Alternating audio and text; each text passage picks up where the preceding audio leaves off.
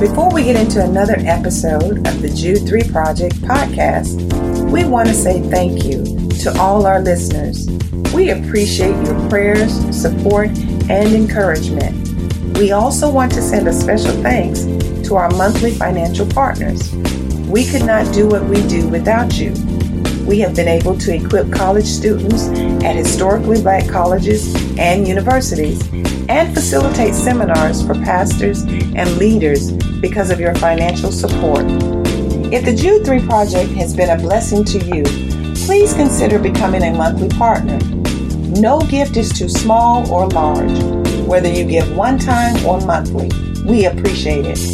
You can give online at jude3project.com by hitting the donate button or by mail by sending your gift to Jude 3 Project at P.O. Box 26206, Jacksonville, Florida 32226. Thanks again. Now let's join the Jude 3 Project podcast. Enjoy.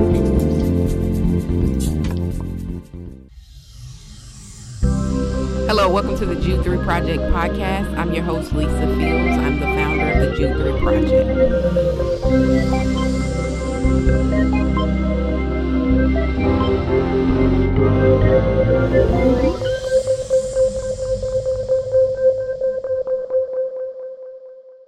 Thank you for watching another episode of the Jude 3 Project podcast. As always, I'm your host, Lisa Fields, the founder of the Jude 3 Project. And today I'm joined by a very special guest, the now Dr. CJ Rose. Welcome, CJ. Lisa, it's Dr. pleasure Rose. no, just call me CJ, but good to be with you again. Good to have you. And we're going to talk about something that I'm sure a lot of Black preachers will be scrambling to wrestle with this weekend. Right. Carlton Pearson and his new movie comes Sunday on Netflix. So this is sure to be something that will be interesting to see how it affects people that are in church and what they think about it and how they wrestle with it. For those who don't know who you are, before we get into that, give them just a little bit of background. Sure. Well, I am a native of Hazelhurst, Mississippi. I now reside in Jackson, where I pastor Mount Helm Baptist Church, which is the oldest historically Black congregation in Jackson. For those who are familiar with the Church of Christ Holiness USA and the Church of God in Christ, our church was the Baptist church where a lot of that began. I also teach down at Alcorn State University. And you referenced the Dr. Rhodes piece. I'm a graduate of Duke University Divinity School, received my MDiv from there in 2009, and just received my Doctor of Ministry from Wesley Biblical Seminary this year, in fact, last month. So very excited to, again, be with you, Lisa, and your audience. Well, congratulations on completing your dissertation, defending your dissertation and getting your DMin. So today, like I said, we're going to talk about Carlton Pearson. I was first introduced to Carlton Pearson as a girl. My dad, before he became a senior pastor, he was on staff at a big Pentecostal church here in the city. And we during that time, the bishop we served under, Bishop the late Lawrence Callahan, had Carlton Pearson, I believe, 2 or 3 times. So I knew him from a little girl. I've seen him preach, a dynamic speaker, and at the time was one of the most popular Black Pentecostal preachers of that time with Azusa Street. And so I've known of Bishop Pearson. I met him when I was a little girl. For a large portion of my life, followed his life and knew about those things. So I think it's interesting that he has a Netflix movie dropping this weekend, of all people, now that he is considered a heretic by many. You had your own experience with Bishop Pearson. Tell us about that. Sure. Well, much like you, I had some interactions with his work at the time, back in early 2000s. He was very, very popular. And this is prior to, I should say, early to mid 90s is when he was really, really big. most of the major gospel artists and televangelists from the African American tradition that we see today, like T.D. Jakes, like Don McClurkin, they all really got their start by being presented at the Azusa conference that he hosted every year in Tulsa, Oklahoma. And so I would watch some of those videos and also listen to the CDs. And I mean, he was a dynamic singer, is a dynamic singer. And a lot of those great gospel artists that came to the forefront in the last 10 to 20 years have really come through his lineage, if you will. And so because I was so enamored, if you will, with what he did, he basically talked about making Pentecostalism beautiful and pretty. And so he took classical Pentecostalism and then brought it to the big stage, put some lights and nice color and nice sound and whatnot to it. And so it was a very powerful presentation. But by the time I got to Duke Divinity School, he had gone through this profound transition and was very open about it.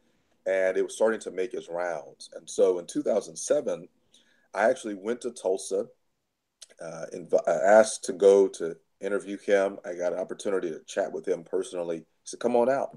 So about 2 or 3 days, I spent some time out in Tulsa and got a chance to literally meet him in person.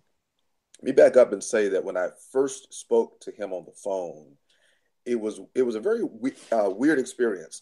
My pastor friends who were talking to me about him before I went, they were like, man, get him saved, Doc, get him saved. Well, I called him and he chats with me, and he was in all ways the same Carlton Pearson. The sound, the flavor, it's like, hello, man of God, how are you? And all that stuff. And then he began to prophesy on the phone. Or some would say prophesy, but it was very powerful. So I'm leaving Durham a few weeks later, sort of like, this is weird. He's in many ways left classical Pentecostalism, but still looks and sounds like the classical Pentecostal he was. And yet by the time I got to Tulsa, he, of course, was preaching the gospel of inclusion. He lost his church. When I got a chance to see him in action, he was doing an evening service at a local Episcopal church. He had gone from 5,000 folks to maybe 200 folks, I should say, and was very bold in the proclamation of this new gospel of inclusion. And we could talk about some of the details about the church service, but one of the things that was really, really powerful later when we sat in his office later that evening, he talked about his personal trials and how a lot of the people that he essentially helped to raise up to the national status they received, and for some who were great friends who he had covered up and helped as they went through their trials and controversies, had basically abandoned him. And in their place, a lot of the quote unquote folks that Pentecostals said were going to hell had embraced him.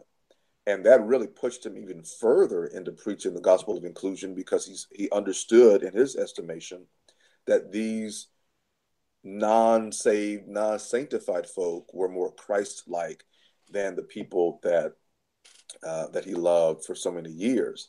And lastly, I wanted to go do some research at Oral Roberts University. And he said, don't tell them that you met with me. Just go there, because if you tell them you met with me, they're going to probably not allow you to come on campus. But he talked about how much he still loved Oral Roberts and the Roberts family. So it's just a very interesting dynamic. And so there's a lot of fluid, intersecting pieces to the Pearson story that I suppose will be borne out in this movie that's coming out today. Mm-hmm. That's interesting. Recently, I was just yesterday in Harrisburg, Pennsylvania, and I was doing a keynote for a Pastors and Leaders event there. And one of my keynotes was called Pulling Them Out or Pushing Them In from Jude. Wow. And when he talks about pulling them out of the fire. Yeah. And it's interesting, I reference Carlton Pearson in that lecture, because I was saying that, like we talked about before, when he did bring these things that he was thinking about to his friends that happened to be major preachers, they kind of shunned him and put him on blast versus necessarily engaging him. And I wonder sometimes, when people are wrestling with doubts or different thoughts, are we there to pull them out, or does our behavior when we're unloving and unmerciful further push them in? Yeah. And so that's just interesting to think about and wrestle through. And then I know some people who were there during that time and who some bishops that were there, but say, well, his mind was already made up. It wasn't anything we could do. So, there's, different thoughts on that.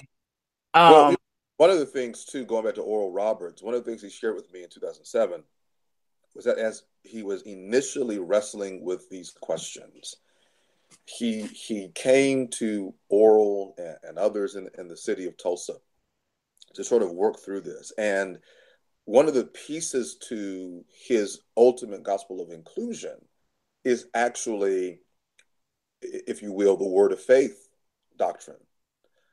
Because around that time in the 90s in Tulsa was kind of the ground zero for word of faith doctrine. Kenneth Hagin there and Oral Roberts in some ways was sort of in that context. And he said to me, we were saying, don't say that you are sick, say that you're healed. Don't say that you are poor, say that you're rich by faith. So Pearson said the logical conclusion to that is, don't say that you are unsaved, say that you're saved. If we're proclaiming by faith that we are neither sick nor poor, then why does that not extend itself to salvation? And, to be honest with you, I probably will get in trouble for saying this. The gospel of inclusion sort of emerges out of his wrestling, not just with the concept of hell, but certain teachings in the Word of Faith movement, right? That said, don't look at your literal experience. Proclaim by faith that God has already done something. Claim it by faith. So he said, if Jesus has already done all of this on the cross, it's the finished work. And we say by the cross we have received healing and received wealth and prosperity, then why would God not extend salvation, which is more important than bodily healing or material blessing? And as he was wrestling with that, some of the folks in the crew were like, no. You're taking this out of context.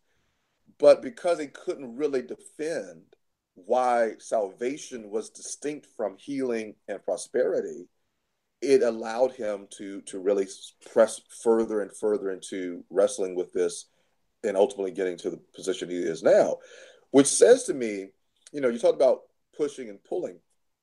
Pearson is a brilliant man. I don't think there's any doubt that he was brilliant then, is brilliant now.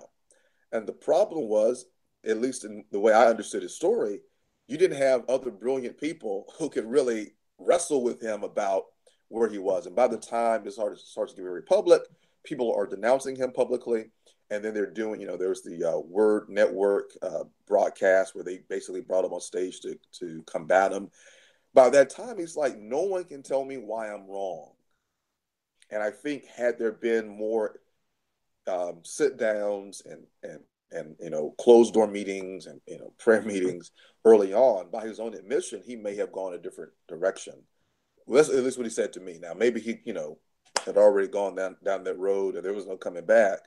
But he essentially said that the lack of intellectual honesty about the doctrine of the Word of Faith movement at the time and the emotional trauma he experienced by being castigated by so many people who he had covered and prayed for through their crises really said, you know what, I must be going in the right direction. So he kind of had a martyr's syndrome by that time. They're beating me up, they're tearing me down, and guess what? The gays and the lesbians and the word of the New Thought, New Age movement, these folks who have embracing me.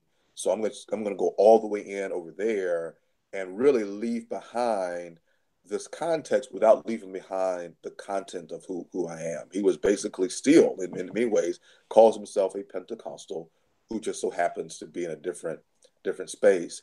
I don't see how he can hold those different things together in his mind, because it's very clear that his classical Pentecostal Church of God in Christ upbringing and doctrine is in clear contradiction and conflict with where he is today. But it's nothing for him to go into tongues and all kinds of stuff and talk about praying for folks and laying hands. And I'm just like, this is very interesting. Mm-hmm.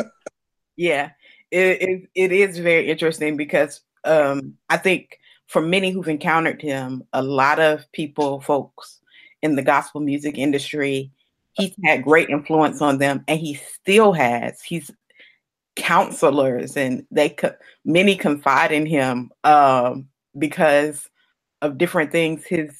The ways in which he talks about love, and it's one of those things where I think one of the things we don't think about when we're thinking about this subject and when we're trying to defend the faith is the fact that sometimes the people that are influencers, like gospel music artists, and you could see on social media, some gospel music artists are really pushing hard for people to watch this film because they really have embraced privately, not publicly, his message.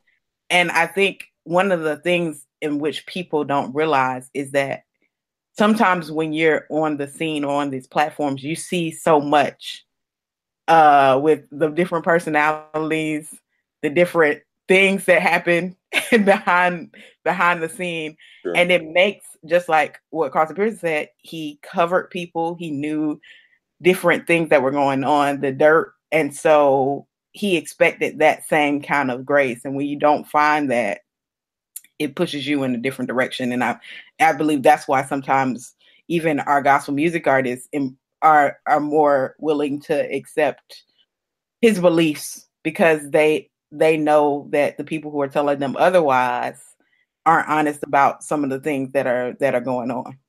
Right. Well, then too, the irony is that per his conversation, this is all per my interview with them. So, of course, there are different sides to every story. There were pastors, preachers, bishops, apostles, right, who agreed with him in private. And he said, the reason why they're pulling me down is not because they disagree with where I stand, is they're afraid of losing their churches. And so he kind of saw that as being morally incongruent. You have this belief, you're preaching something different in the pulpit because you want to maintain your congregation size. And again, he lost all of this because he felt it was the right way. And so it made him sort of look at different people differently. But to your point, too, about gospel artists and different folk who've been attracted to his doctrine, even if they don't fully embrace it, and this is a conversation that many of us won't have, is that there's so much brokenness in a lot of our churches, especially in the Pentecostal community, with sexual abuse and assault and things like that. And so what they see in Pearson, I think, is this loving father figure who's saying, we've got to do right. And these persons who are wrestling with all kinds of demons and struggles and whatnot find solace in what he's teaching. And in some ways, let me go on the record and say I don't agree with this gospel of inclusion. Let me make sure I state that.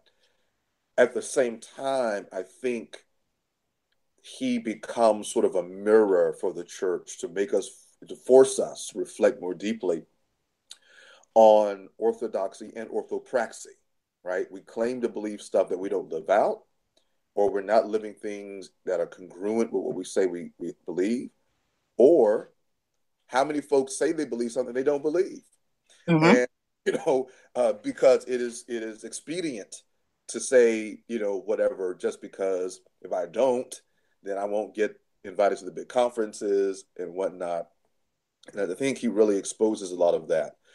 What is necessary then are for people who say, we understand the compassion, we understand the conflicts, but here's a better way of arguing what the Bible and historic Christianity have taught regarding those who will reject the gospel. What's the state, the eternal state, or whatever the particular doctrine doctrinal accent is, it's very clear that judgment will come. The Apostles' Creed says that he will come again. Christ will come to judge the living and the dead. So there is some space for judgment, not judgmentalism, of course. And we've got to reckon with that in ways that don't come off as just, the bully pulpit, thumping the Bible, fire and brimstone preaching. We've got to tell both that Jesus is full of grace and truth, right? There's a truth side and a grace side. And I think the grace message in contemporary America has been the overcorrection to the judgment and the truth doctrine, if you will, that so many of us have preached in evangelical and Pentecostal pulpits. Mm-hmm. Yeah. It's so interesting. There's so many layers, I think, to Pearson. Is there anything else you want to share about your talking with him? Well, again, I think the weird thing about him is, for me at that time, meeting someone who was classified as a heretic, it was very interesting about what heresy looks like, because he was such a down-to-earth. He was probably one of the most down-to-earth big preachers that I'd ever met. I got a chance to go over to his home, meet his wife, his family. He made sweet potato pies. Come on, get some of the sweet potato pie, boy. It was just, so it was just weird to meet somebody who you really kind of thought was like, this is the famous Carlton Pearson, and very down to earth, very hospitable. He drove me around Tulsa. He invited me to different places. They had some big Tulsa event where all these different people were getting together for maybe a kind of a Memorial Day weekend or something like that. And he's up singing, "This land is my land. This land is your land." And then he's embracing Native peoples, and he's embracing all. And it's interesting. Here's what I basically want to say in summary about all of that. I do not agree with where he landed, but there's something about his hospitality, his neighbor love, that really puts a lot of us to shame. We claim that, particularly of us who are shaped in part by Pentecostalism or evangelicalism, the ways in which he was able to embrace all kinds of quote unquote have-nots and broken people says there must be a hole in the way that we're demonstrating our gospel when we're only embracing folk that look and sound like us. And so I think it makes us, it forces us, especially as we've been going through all the tumult after the MLK 50 conference and all these people saying that those of us who are talking about justice issues aren't preaching the gospel. I would say when you hear that, no wonder you see people flocking to Pearson. So we've got to be able to hold that grace and truth message together, orthodoxy and orthopraxy together, compassion and conviction together, and demonstrate that the true gospel is a gospel that though it believes in judgment and justice, also believes in compassion.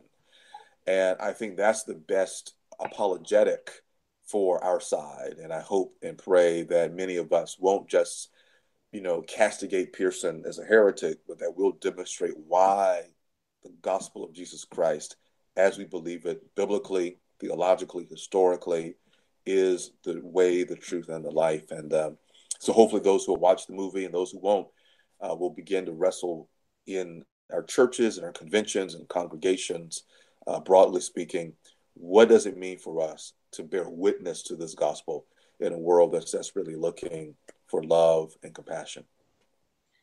I think it's important that you noted that, because one thing that I've been seeing a lot of, and I think social media kind of pushes this when we talk about going back to the pushing and pulling out. Right. When we see people that we disagree with, and then our first response is to write a blog, right, do a Facebook Live, and you have their phone number. Wow. Wow. Yeah. It really is an indictment on us, because that is, if we are to learn a lesson from Pearson in the story and how he was further pushed away because the people that had his number were in relationship with him, went to the press before they went to him. Wow. And maybe we're not going to the press, but we're not going to media. We're not going to CNN. We're not going to Fox, but we're going straight to social media when we have access to people to even give them, they may be too far gone. They may be, out there. There's no pulling, but give people the courtesy and the respect. Just like if you were off, you would probably want someone to come to you versus you finding out when you log on to social media. Yeah. And so I think that's something we can pull from this, because I see a lot of unhealthy ways we're engaging people on social media. And I wonder if the world looks at us, do they see these people are just at each other's throats? I would rather go to somebody like people may say, I may rather go to somebody like a Pearson because he's coming at me in a loving, kind way and treating me like a person, versus you're telling me this is the theological right way. I'm going to lay out all the tenets of the faith. But if if I'm off on something, or if I'm wrestling with something, or if I slip up and say the wrong thing, you're going to blast me immediately. Right. No, I think that's a brilliant point. And the social media context you just mentioned is both a good thing and a bad thing, because as you noted, there's this call out culture, which I think is often more so mediated by our need to be liked and approved. So we go straight to a Facebook Live or a tweet or whatever, because ultimately we want people to like it and reshare it and then move us up in notoriety, right? So it's sort of disingenuous, as opposed to saying, hey, let me reach out. And again, I want to press, by the time I met Pearson in 2007, one of the things he said to me over and over again had these people who were my friends, who I ain't gonna go into all the details. He just kind of like called folks out and said, well, they needed $10,000. I gave it to them. When they were going through a sex scandal, I came in and counseled the church. He's naming all this stuff and saying, and the first thing they do is they go to the press. They write stuff and say Carlton Pearson is a heretic, when just a few days before they told me they agreed with me, and he's just, and so like, he's just thrown by that. And yet, here's the thing about Pearson that's ironic. Through all of that, he has maintained a loving, compassionate disposition. He's basically said, if they come and we'll talk to each other, we'll work through things. And so it's weird. So this is see, watch this. This is the irony, that it takes, if you will, a heretic to show us what it means to be Christ-like. Wow. I mean that. So it forces us, I think, those of us who say we believe in orthodoxy. You're seeing this stuff going out, the way they're tearing, Russell Moore and David Platt for even bringing up race and racism as gospel issues. And you're just sitting there thinking, well, no wonder there's a Pearson out there who's being celebrated, because you've got some black evangelical growing up in a white evangelical church, going to a white evangelical school, hearing white evangelicals say that white evangelicals shouldn't talk about race. And they hear Pearson talk about what he's talking about and say, you know what? I need to listen to what this cat talking about. So we've got to understand that to hold to the truth doesn't mean that we don't deal with the horrors and the brutalities and the oppressions that have come with those who claim to hold the truth. That there have been Orthodox people who've held slaves, that have raped women, that have lynched men. Let's deal with that.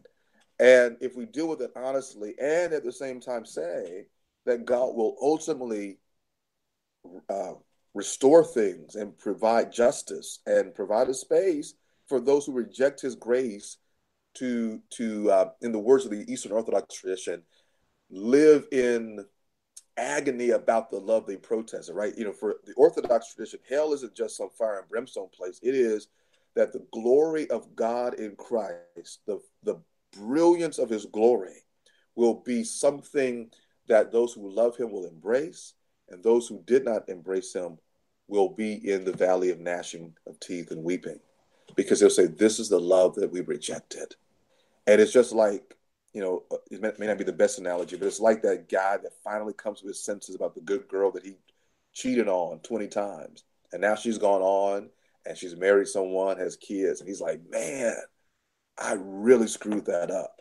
I mean, there is that reality that those who reject the grace of God will experience this sense of this.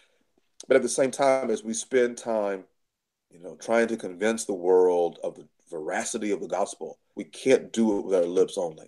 we've got to do it with our lives. And I think if we, in the words of Dr. Jerry Young, allow our audio and video to match, that will be a better presentation of the gospel than just going to Twitter wars and Facebook lives to tear down someone like Carlton Pearson. Mm-hmm. That's definitely very helpful. Something that you touched on earlier that I think is important for our audience, because many people in our audience are Black Pentecostals and Black people that may be in churches that lean more word of faith. They may, because something I'm noticing is even some word of faith preachers tear down the prosperity gospel. They'll start talking about the horrors of the prosperity gospel, and then once they get to the end, it's just like, well, that was kind of prosperity gospelish. So many people are sitting up under that kind of teaching, and as you said, Carlton Pearson said, like, the logical conclusion for him for the word of faith teaching was inclusion. Mm-hmm, mm-hmm. How do we challenge folks in that context, to preachers in that context, or people that are in that context that are, claiming healing and won't say they're sick and all of those things, if they're wrestling with that? Because it's like, it's already off. So Right. then, this, you're adding this component to it, and then you're like, oh, I guess I can go with that. How do we challenge folks there? Yeah, I think one of the first things we have to do is to distinguish, say, classical Pentecostalism from neo-Pentecostalism, from Word of Faith, from, whatever post-Word of Faith groups are out there. Because that's one of the first errors people make, especially non-Pentecostals who want to say that the prosperity gospel thing is a Pentecostal thing. There are many Pentecostals who reject that wholesale, and so we need to be aware of that. But for those who have grown up in a kind of word of faith kind of context, which is the kind of quote unquote name it and claim it, words have power, declaration, theology, etc.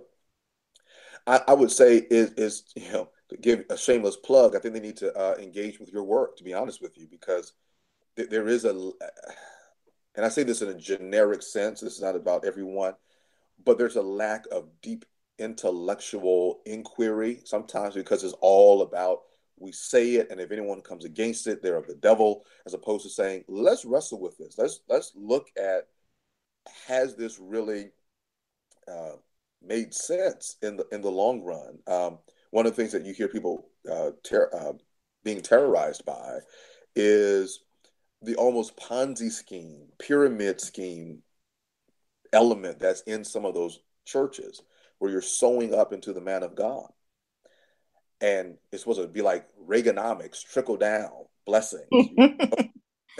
You sow into the man of God, and God's going to bless you for it. And then folks saying, I still got evicted out of the house. I still have foreclosure. I walked around the house 8 times. I got the house.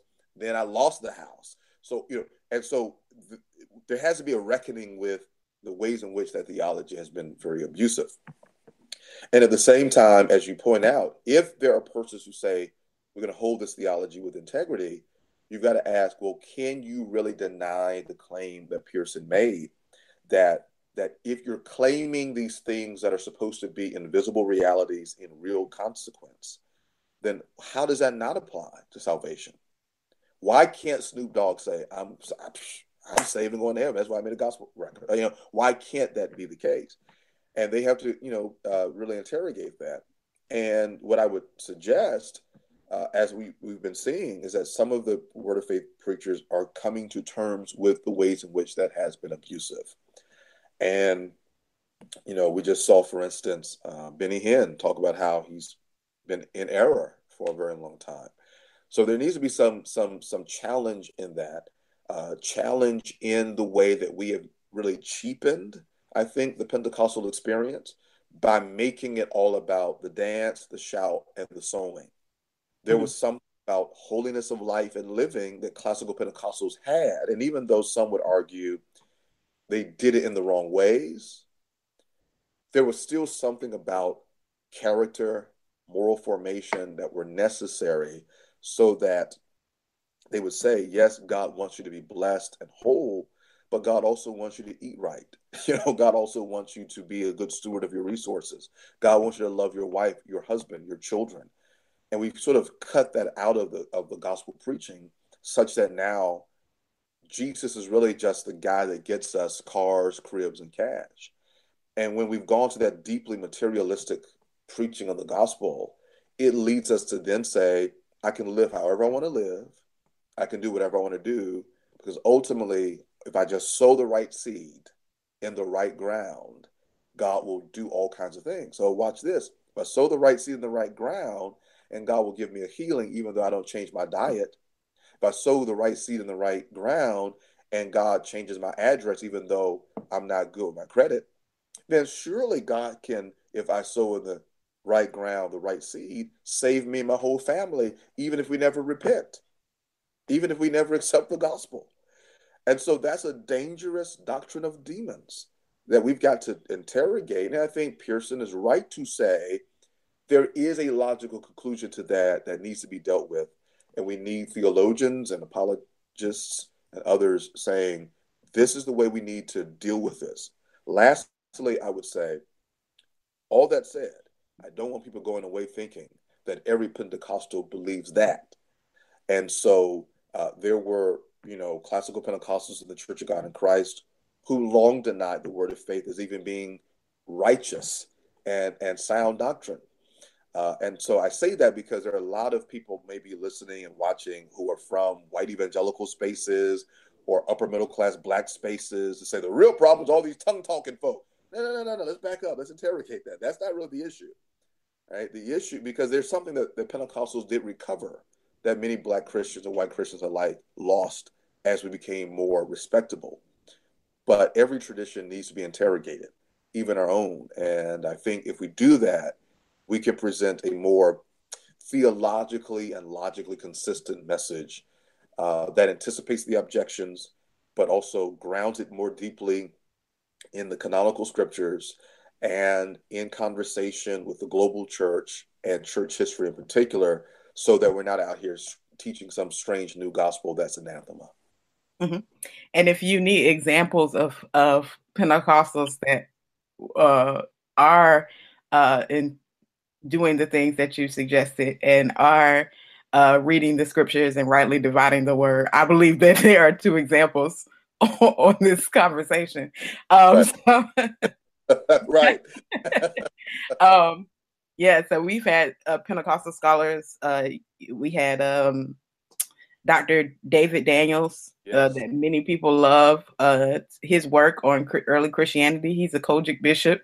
We've had, I can't think of his name. It's just escaped me. But we've had another scholar, Antipas. We've had Antipas. Yeah. So people are thinking critically that are in Pentecostalism and were raised in Pentecostalism. There are sects like you're speaking of that are in error that we have to, put them to task, but also things that I think are important. And when I talk to Pentecostal leaders, the overemphasis, and this is probably where Carlton Pearson probably, when you talked about him speaking in tongues and prophesying, probably is still having impact, because in some circles, people equate spiritual interaction or, that feeling of the spirit as a verification of something being true. Wow. or valid. And I remember reading in the book in seminary, and the guy was talking about how his experience, he asked God to show him what truth was. And he said he began feeling a fire and in him, and had like his hair standing up, and he felt like the overwhelming sense of the spirit. And I'm thinking, oh, he must have been at a revival. But no, he was at Brigham Young. And he said when he felt that, he knew Joseph Smith was a true prophet. Because Mormons also say that they know that the truth is Mormonism because of the sensation that they describe as like a Pentecostal. It sounds like a Pentecostal revival.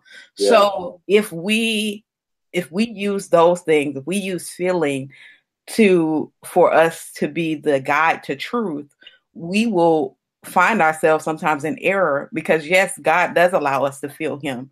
But I believe that the enemy can produce those Right. same feelings. So if you're going by that, if you're saying, oh, he could prophesy, or oh, he could when he lays hands, I feel something, or when he comes in the room, I feel something. If that's how you measure truth, you could be easily deceived. That's right. Well, I'm going to speak to that, but let me give a name for those who may want to research more on the width and breadth of Pentecostalism. Amos Yong, Yong, has written a number of books. One of them is The Spirit Poured Out Upon All Flesh. I think this is the name of the title. And it's a great survey of global Pentecostalism and global Pentecostal theology. So it gives a width and breadth to the tradition. And so anything that Amos Yong has written has been profound. And so I would encourage your watchers and listeners to take a look at that. Yes, and to your point, I think where we run into danger is when we basically idolize one means of encountering God. And by that I mean if you go so far in the experiential camp and it's all about subjective experience, then I mean you can basically call anything true. One of the things that people joke about is to say, there's the difference between the Holy Ghost and Casper the Ghost, or you say, I feel the Spirit. Well, there's the Holy Spirit and there's the Spirit of P-Funk, right? So just because you feel something doesn't mean that is God. It could just be great music. It could be, not to say that God isn't in music, but just because you feel something doesn't mean that. And to your point about Mormonism too, one of the things I think we have to do a better job of as well is interrogating the experiential theologies piece, because as much as I think that experience is important, Mormonism basically holds to some of the same tenets about the perpetuity of the gifts of the Spirit. They believe in tongues and healing, etc. And so, do those gifts, do those gifts alone validate, corroborate that the God of Scripture is moving in a particular place? Clearly, we know in other non-Christian religious traditions that people had ecstatic utterances. Am I saying that means that tongues are invalid today? No, but I'm saying that tongues alone can't be the proof.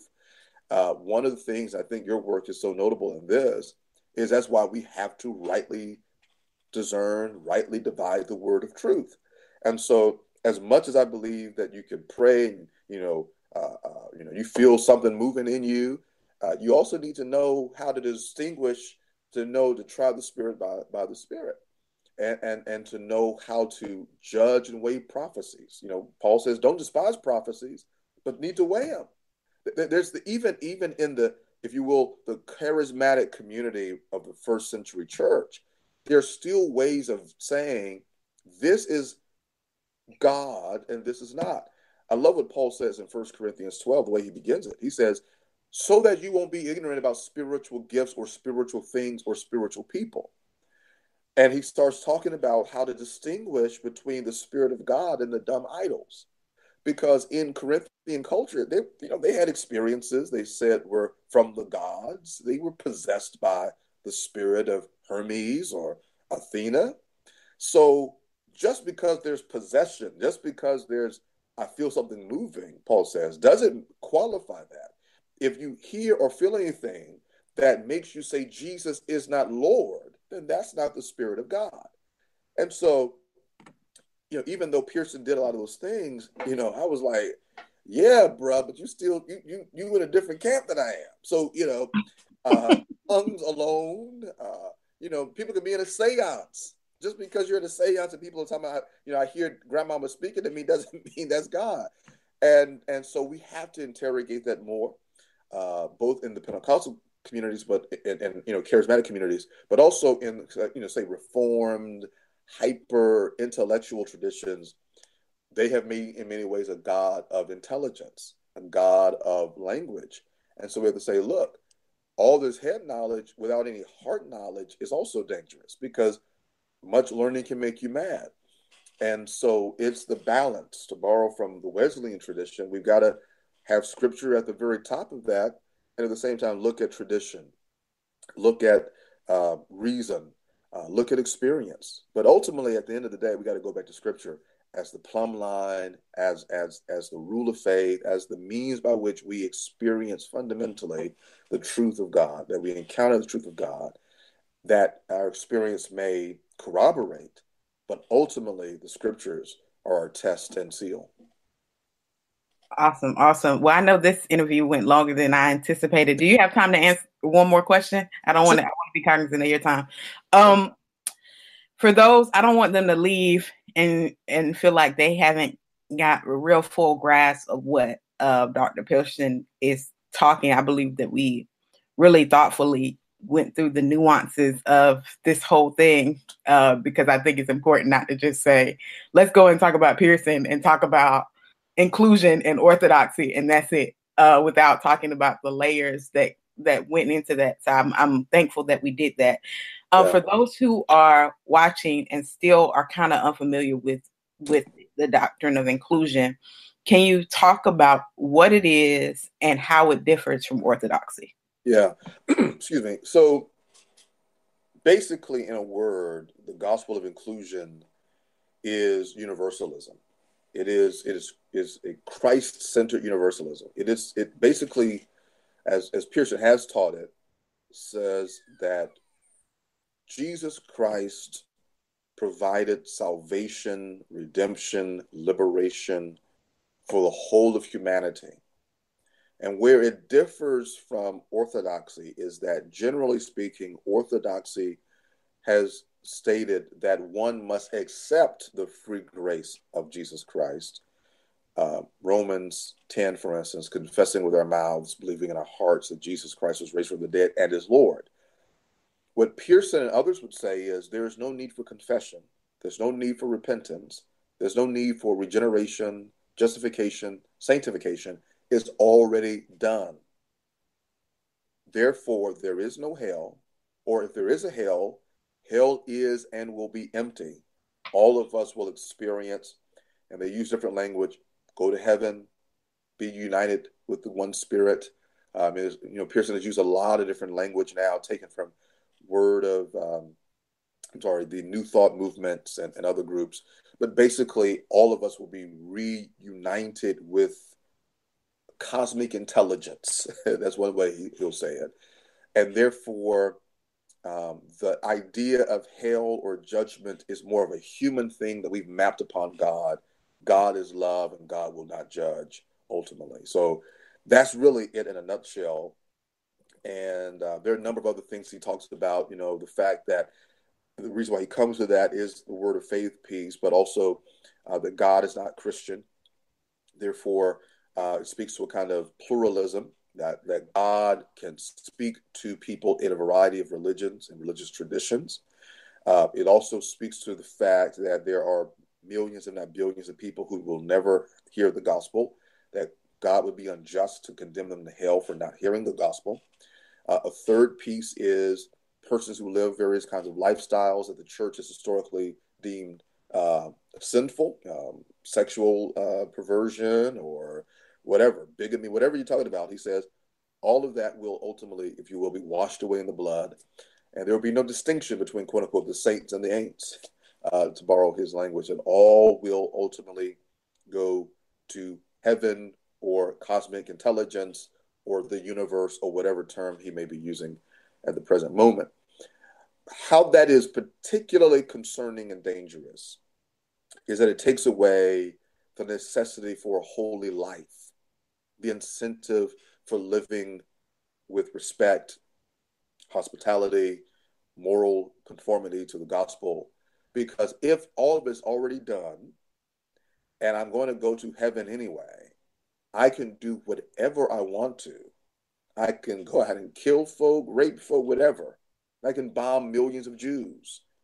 I can do whatever I want to because ultimately I will in the end go to heaven. Now, Pearson would push back and say that because we all will go to heaven and be reunited with this cosmic love, we ought to therefore live in loving ways now.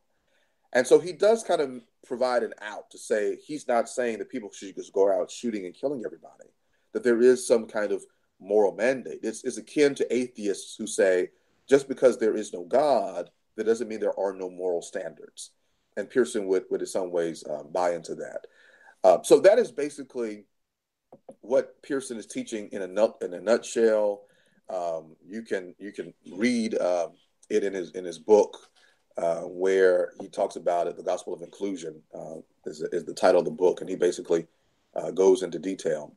Let me read actually something that Pearson himself wrote. I want to say it in his own words.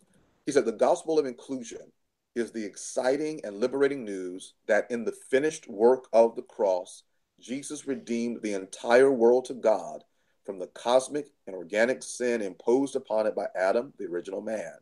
In effect, the world is already saved. They just don't know it. And unfortunately, most Christians don't believe it." 1 Timothy 4:9-10 says, "We have put our trust in the living God, who is the Savior of all men, and especially those who believe. Jesus did not die for Christians. He died to redeem, reconcile, and ultimately save the cosmos." End quote. So why is it important that we understand the importance of repentance in this? Because I think this really goes at, the necessity of repentance. Right. In Carlton Pearson, because he's saying that there's no, which is, it's a side note. I think it's interesting that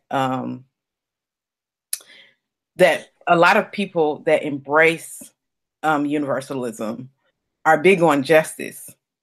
And I think that's always an interesting point to me, because it's like, I think of as African Americans, the things we did, the things we've experienced at the hands of white supremacists, KKK, and to think that there's no consequence for those things. Yeah.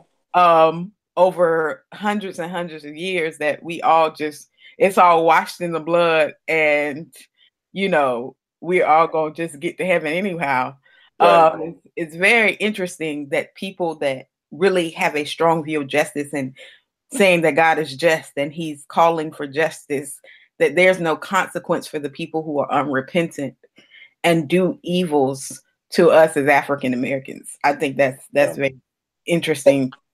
Well, to distinguish a little bit, though, I don't know if those particular persons would altogether agree with Pearson. Some would, but some wouldn't. They do believe that there should be judgment, but for certain groups of people, right? So Hitler should experience something. What Pearson would, I think, say, and I don't know if this would be accurate necessarily, but I think it flows in his doctrine. What makes Hitler's sin greater than my own? That if all sin is sin, and all of us have sinned, we are the ones who make a measurement of greater or lesser sin. But he would argue that Hitler is no less worthy of receiving forgiveness than the person who cheats on his spouse. And now, and so, but to your point, if you do follow Pearson all the way, the question, and you raise a great point, is why fight for? I mean, if justice is a category of righting wrongs, then isn't judgment the ultimate kind of justice? Because all human justice is temporal and limited, and in some ways insufficient. So would it not be appropriate to say that God's justice, ultimate justice, is the ultimate when all of our justice is the approximation? None of our justice is ultimate. God's justice is ultimate. So we ought to believe that God will judge the living and the dead, because ultimately God will sort out all of the stuff. He'll separate the sheep from the goats, the wheat from the chaff, according to Matthew 25, and that there will be some sense of redemption. Now, to your earlier question about repentance, one of the things that comes to mind immediately is that believing in the doctrine of repentance is important if you've got sound hermeneutics. Pearson wrote one verse, but it's like all the passages, John the Baptist, Jesus, repent for the kingdom of God is at hand. That's what I'm saying. So how can you dissect the finished work of the cross from this language of repentance? What must we do to be saved? Acts 2. Repent and believe on the gospel. Right? Yeah. People have said, y'all good. You ain't got to do nothing. Jesus already did it. Over and over again, there is this piece about repentance. And then if you get to Revelation, you talk about the churches, 7 churches, and many of them needing corrective action. They need to repent. There is this sense of the purification of the new world where sin and shame and sadness and disease, all these things be wiped away. So there is this constant thing of repentance in the New Testament that, if you will, picks up the theme of repentance from the Old Testament, teshuva, to turn, right? And so if there is no turning from sin to life in Christ, if there's no turning from our will to God's will, it's not that diminishes God's ability to save. It's simply that's the way God ordered salvation. He said, I've done it, but as free agents, this may bother some unreformed folk, but here it is. As free agents, I give you the agency to accept or reject this free offer. Behold, I knock at the door, but you've got to open the door. And so I think there is something to be said about how we accept that, because here's the other side of this, right? What if I don't want to accept Jesus's saving grace? Isn't the gospel of inclusion unfair to those who say, I don't want to be in Christ. I don't want to embrace what he did. I don't care. And it seems that there's something wrong with universalism and pluralism that doesn't attend to the fact there are people who harden their hearts and say, I want nothing to do with Jesus, Christ, God, whatever. I am my own free agent. I want to be stardust at the end of my life. So there is the biblical warrant for repentance. There's there's profound evidence on every page, pretty much, of the New Testament, of repentance, of turning away, and for sanctification, not just justification by faith, but sanctification by the Spirit. That we ought to bear fruit worthy of repentance. That we were created in Christ Jesus for good works. So if we take away all of that, then we've really gutted the gospel from anything that's really good news for those of us who want to be transformed. And no longer conforming to this world, but by the renewing of our minds, are transformed day by day into the image of the Son, who loved us, that he gave his life for us and died for us, that we might through him have access to the tree of life and have life more abundantly. Mm-hmm. So Pearson, it's interesting because while I believe that he would be classified as a Arminian before he went to inclusion, that he has a sense of irresistible grace. In his thoughts about universalism, because in a sense, and I hope people understand what I say when I say this, universalism is kind of what the whole concept of tulip could be, just to everyone. You know what I'm saying? That's good. Now you raised. I was actually having this conversation today. So you're right. And if people don't know what we're talking about, tulip, the 5 points of Calvinism. That's right. And one is irresistible grace. That's right. And so I was talking to a friend of mine, a student of mine, about sort of what's the attribute of God that is most amplified in various traditions, Reformed and Arminian traditions in particular. God's sovereignty is amplified in Reformed doctrine, and most Reformed people would believe in a single predestinationist doctrine that says God is already, before the foundation of the world, foreordained who would be saved. Well, most people who hear that hear also implicit a double predestination, right? Meaning, if God has already ordained those who would be saved, God has also ordained those who will not be saved. Therefore, it means that God has created millions of people to go to hell. What kind of God is that? So if you hear Pearson, he's kind of wrestling with the ways in which a particular kind of Reformed doctrine could be used. And so he says, well, if God's grace is so irresistible for the elect, then could we, in the words of Karl Barth, see God, or Barth rather, as in Christ being the elected one, right? So it's not so much that there's this population of people who get elected, but that Jesus Christ is the elect, and all humanity in Christ have experienced the irresistible grace from the cross and have been wooed, drawn into the saving grace, thereby universally all have been saved. All will be saved. Nothing will be lost. And so to some degree, the gospel of inclusion is the pendulum swing in revolt of a kind of Reformed doctrine that seems to suggest that God is this cruel tyrant who creates certain people for hell. Mm-hmm. Yeah.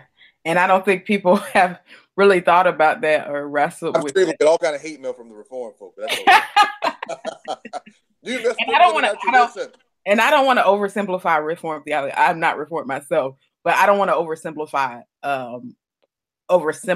it. But in the sense of just looking at, how Pearson is thinking about irresistible grace and how he's thinking about salvation and the atonement, I think, those are things that, questions that people are going to be asking. And I think this is another reason why apologetics is important, because you have to be able to give a defense for the hope that you have with gentleness and respect. So we're advocating for you as your members watch this, and they are watching it because it's on Netflix. And one of the things that Carlton was brilliant at is if he wanted to get his message to the masses, he understood where the masses were. Oftentimes, we don't understand where the masses are because we're so in our bubbles. And honestly, he understands the times, because when he first went and shifted this way, people were very close off to this idea. But as culture has progressed, he understands that this is going to be more culturally friendly. Yeah. He's done the Today Show. People have been talking black and white, saying, man, this is a message of a loving God. And if we're going to be defenders of the faith, we have to be able to intellectually defend the claims that Carlton is making, but also with gentleness and respect. Because if he's winning them because of loving gentleness and respect, we're not going to win them back by being hateful and malicious in our presentation. Yeah. And again, there are these confluent elements there. There is the intellectual piece that's there. There's also the friendliness, the down to earthness. Here's this bishop who's just down to earth, and he's just lovingly engaging people. And so if you got 20 bodyguards called armor bearers and nobody could come to you and touch you and shake your hand, if you're too good to engage people, then a Pearson becomes an attractive person because he is down to earth and friendly. But to your point, the other point what's amazing is that Pearson's been preaching this about 20 years now. I mean, he starts in the mid-90s, and he stayed the course because, interestingly, and he stayed the course, and he's really kind of created his own niche, because after all the stuff happened in Tulsa, he started New Dimensions, but then he was going to become the succeeding pastor at, what's the name of the church? Christ Universal Church in Chicago, which was a Christian New Thought church. Pastor, man, I forget her name. But he was too Pentecostal for them. So they were like, nah, we good. But he stayed the course. And what he's been doing, to your point, he's been building an audience through YouTube and through Facebook. And every day or every week, he's just constantly coming on. And so you go, if you in your timeline, you see Carlton Pearson pop up with a live video, and he's already got, the little eyeball says he's got like 2,000 people watching him. That's not the folk in the replay. But he's been staying the course for 20 years to do that.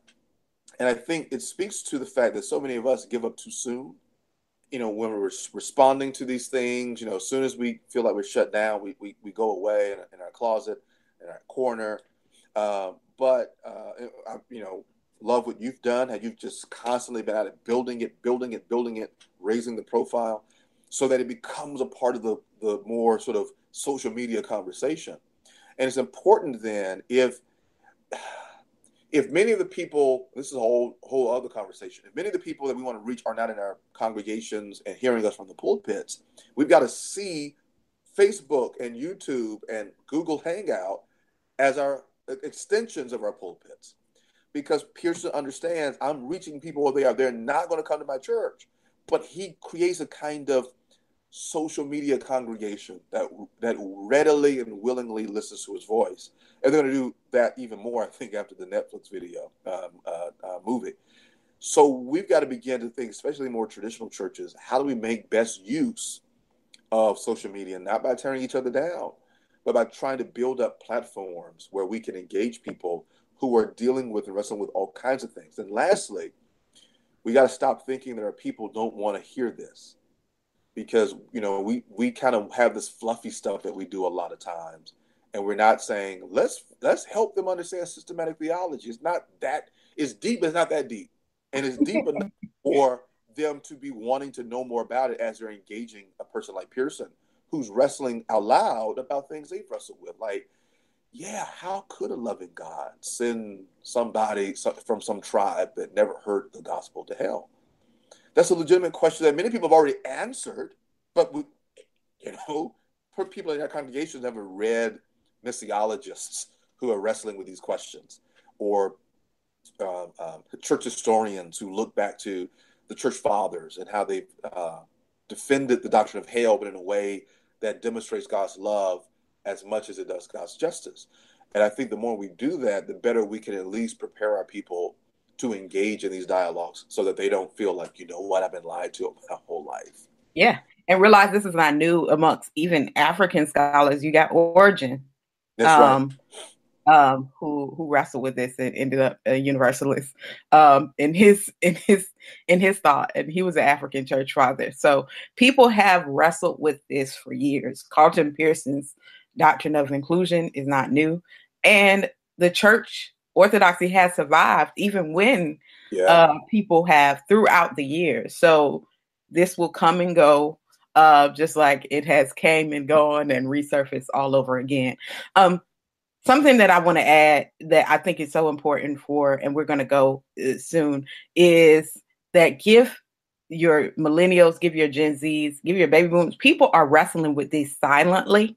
Mm-hmm. And when they come to you, make sure you have the posture of mercy and grace, and also share your own struggles. I remember in seminary struggling with, a loving God and all of that, and why innocent children being murdered and God not stepping in. And I went to my professor, and I'm really wrestling. And he said, Lisa, sometimes I'm wrestling with that myself. Mm-hmm. And that was what I needed. I didn't need him to give me 5 points. I needed him to say, I'm wrestling too. And so give people that space to wrestle and let them know that sometimes you're wrestling with it too. Do you have any closing remarks? How can people get in contact with you on social media?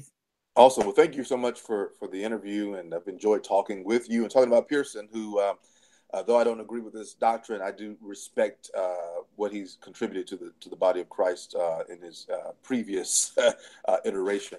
They can look me up on Facebook at CJ Rhodes, D-Min, D-M-I-N. They can find me on Twitter at Rev Rhodes.